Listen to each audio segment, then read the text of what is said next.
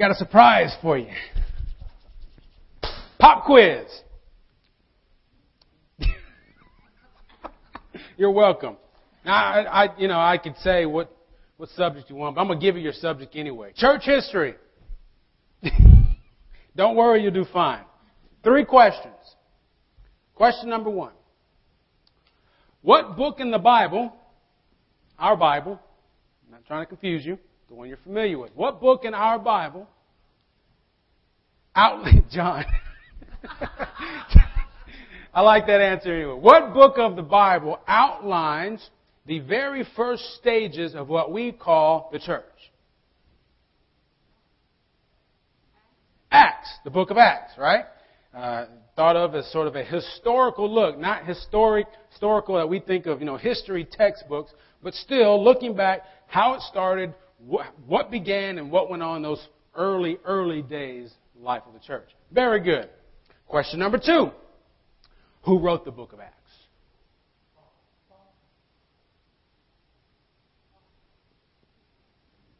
Luke. Dr. Luke, I like to call him. Luke wrote, the same Luke that gave us, the Gospel according to Luke, that book. I've actually always heard Acts as being Luke volume 2, where the book of Luke kind of ends off, Acts picks up and takes it away. So, written by Luke. Hey, you learned something new today, didn't you?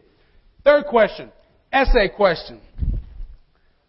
You don't have to write this down, but I want you to answer this question in, 500 words or less. What happened towards the end of Luke part 1 that created the need to write Luke part 2 or Acts? 500 words or less. That work? That's right. I can do it in one word. I can say resurrection. Towards the end of the gospel according to Luke, the resurrection happens. The disciples find out about the resurrection, and the resurrection changes the disciples. Just like it does us, right? You remember Easter morning, right? When the disciples first went into, they saw the tomb, and the tomb, Jesus wasn't there. And they're all scared, and they're confused, and they don't know what to do, and they're huddled together, and what are we going to do? What does this mean? And Jesus shows up and does his whole peace, be still gig, and look, it's me. Remember all that? And once they realize that Jesus has been resurrected, it changes them. All that's gone. And in Acts, we see how the resurrection inspired them, encouraged them, strengthened them, empowered them, maybe pushed them and kicked them when needed to be, maybe even convicted them to do the things that we read about. They started preaching, and by the thousands, people started following Jesus, right? Just like what happens here, right? You're laughing. Not yet. But just wait. But we read all these things. And we read about what Patty read a little while ago about Philip. See, on a church level, all this stuff is happening. But even on a personal level, somebody like Philip is taking these things, taking the resurrection to himself, and even one-on-one, making change for somebody. And I think that is such an important thing for us to remember at the resurrection. Because before, we had the nice buildings and the comfortable pews. And praise God, the air conditioning. Before we had pianos and choirs and pulpits. Before we had children's ministry. Before we even had potluck dinners, which I'm so thankful for. Before any of that, the only thing the church had going for itself was the resurrection of Jesus. And what's really, really, really funny about that is all that the church really needed. Just like today, right? I don't know. There was a young man who had just gotten his driver's license. And he goes to his mother so they can discuss the scheduling of the family car. When he'll get to use it, how long, and all that business. His mom says, okay, you can use the car once you pick up your grades. Once you start reading your Bible a little more, because she happened to be a minister. And when you please cut that hair, then you can borrow the family car. But Mom, you know how it goes. A month or so later, the young man decides it's time again to discuss the issue with his mother. Goes to his mother. Mom says, you know what? Your grades have come up. I've seen you reading your Bible more. Very good job. But the hair.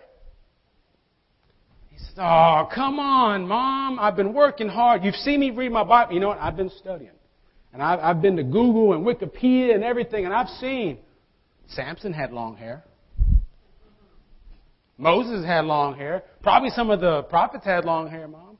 I'm sure some of the disciples had long. Even Jesus had long hair, Mama. Mom says, yes. And they walked everywhere they went.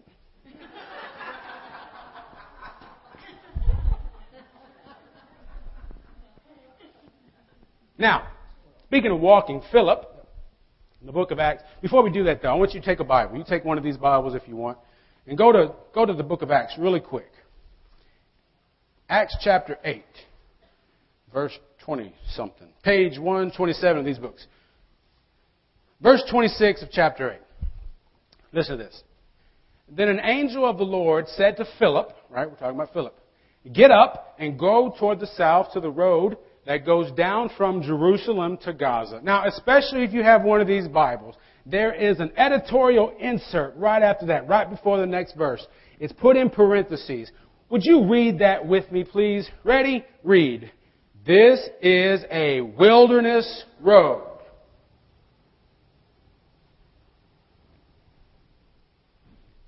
I don't know.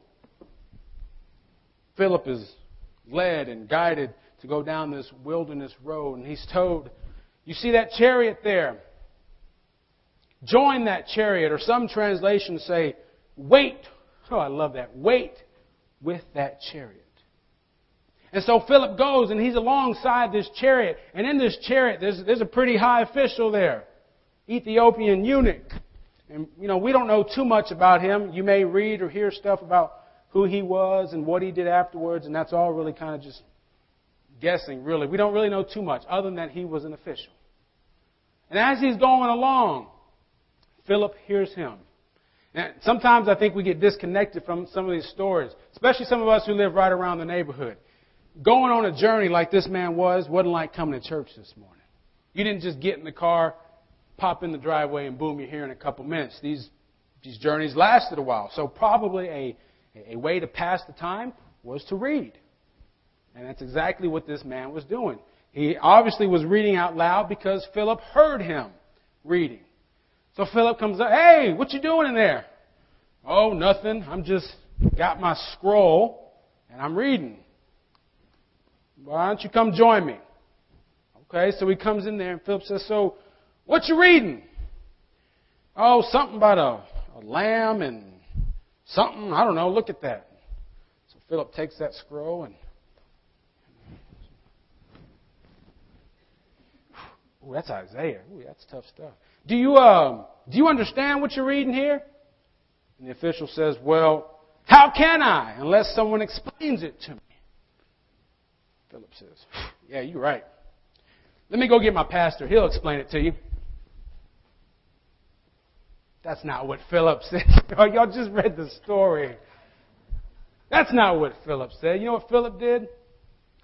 From that point in Isaiah through the rest of the prophets, Luke tells us that he began to tell that man everything that concerned Jesus. I think that's really, really interesting because I think he was told to wait by that chariot for just the right time. Maybe the right time when he heard what the man was talking about. Maybe the right time that the man would be willing to invite him in. I don't know, but the right time. And the official says, well, I don't understand this stuff. What does it mean? What's funny about that, in our lives, in the lives of the people around us, people we live with, work with, blah, blah, all that kind of stuff, there comes a point when we are honest enough to ask questions like, why do we really believe in God? Why should I be here in a place like this? What does all this really mean for any of us? how does this affect me at all?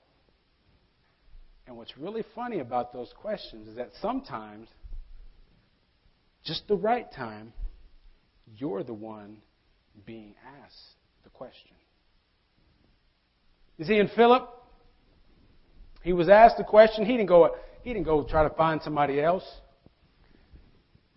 He didn't have his scroll with him of Isaiah, his own personal highlighted scroll. He didn't have the scrolls for all the other prophets.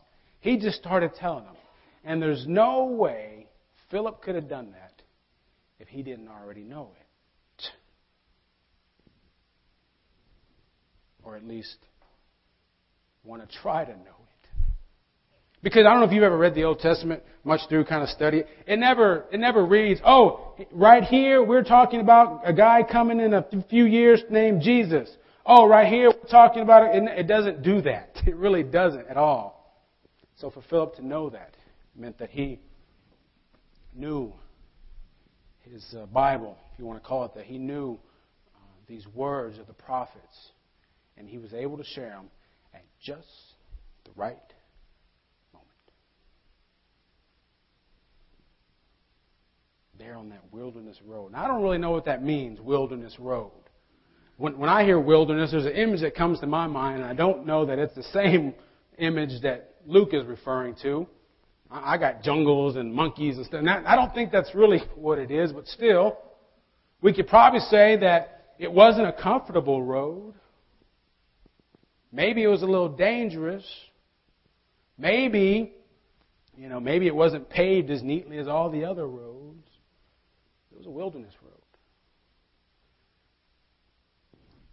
Churches are called to be on wilderness roads sometimes too, aren't we? What does that road look like? I don't know. Maybe it's a road full of potholes everywhere. Maybe it's a road that has buildings with graffiti all over it. Maybe it's a road that on these buildings are written words and languages that we don't really understand. All we know is that it's a place where we have been led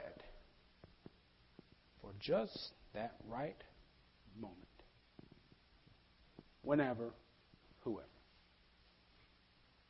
Even in our families, we have roads like that, don't we? Maybe the wilderness road for our family or ourselves, it's full of frustration, or it's full of depression or addiction, or it's full of anger, resentment. That wilderness road we have in our own lives full of no sense of self-worth or pity for ourselves. Maybe that wilderness road, maybe it's pretty unbearable sometimes. Jesus had just washed his disciples' feet, had just shared what we'll call communion with them.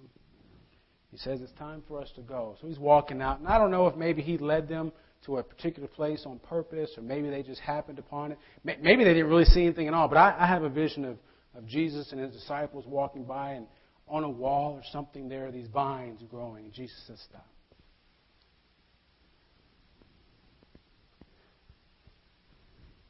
I'm the true vine. And you are the branches connected to that vine.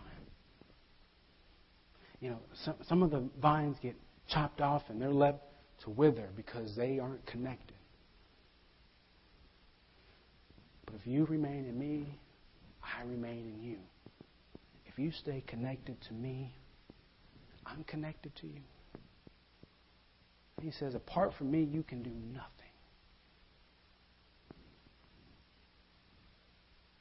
And for me, I might have to be forgiven or prayed for, so you'd be willing to do that if I need be. Jesus says, apart from me, you can do nothing. That's just not really true, is it? I know a lot of people who aren't connected to the vine. I know a lot of people who could care less about being connected to the vine. People who are not only just indifferent to being connected to it, who are just downright violently against being connected. You know what? They're doing stuff. If that weren't true, then every generation wouldn't have some of the questions like, well, why do the good suffer while the evil prosper? So, you cannot be connected to the vine and be doing things. That doesn't mean you're doing what God has called you to do. So I think we do ourselves well to realize exactly who Jesus was talking to. He was talking to those young men who were fixing to watch their teacher, their Lord, be nailed to a cross, who were fixing after that to be called out to change the world. And by way of connection, by way of calling, by way of discipleship, I believe Jesus is speaking to you, and He's speaking to me as well. And on those wilderness roads, we can't do it without Him. We can't get through the potholes. We can't serve our neighbor. We can't love our neighbor.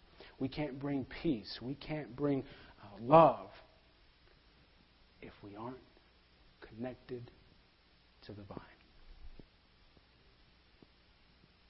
Friends, I hope this morning, in the midst of Mother's Day, when we talk about love and all those kind of things that are so appropriate for today, that we remember that God has called us back to Himself.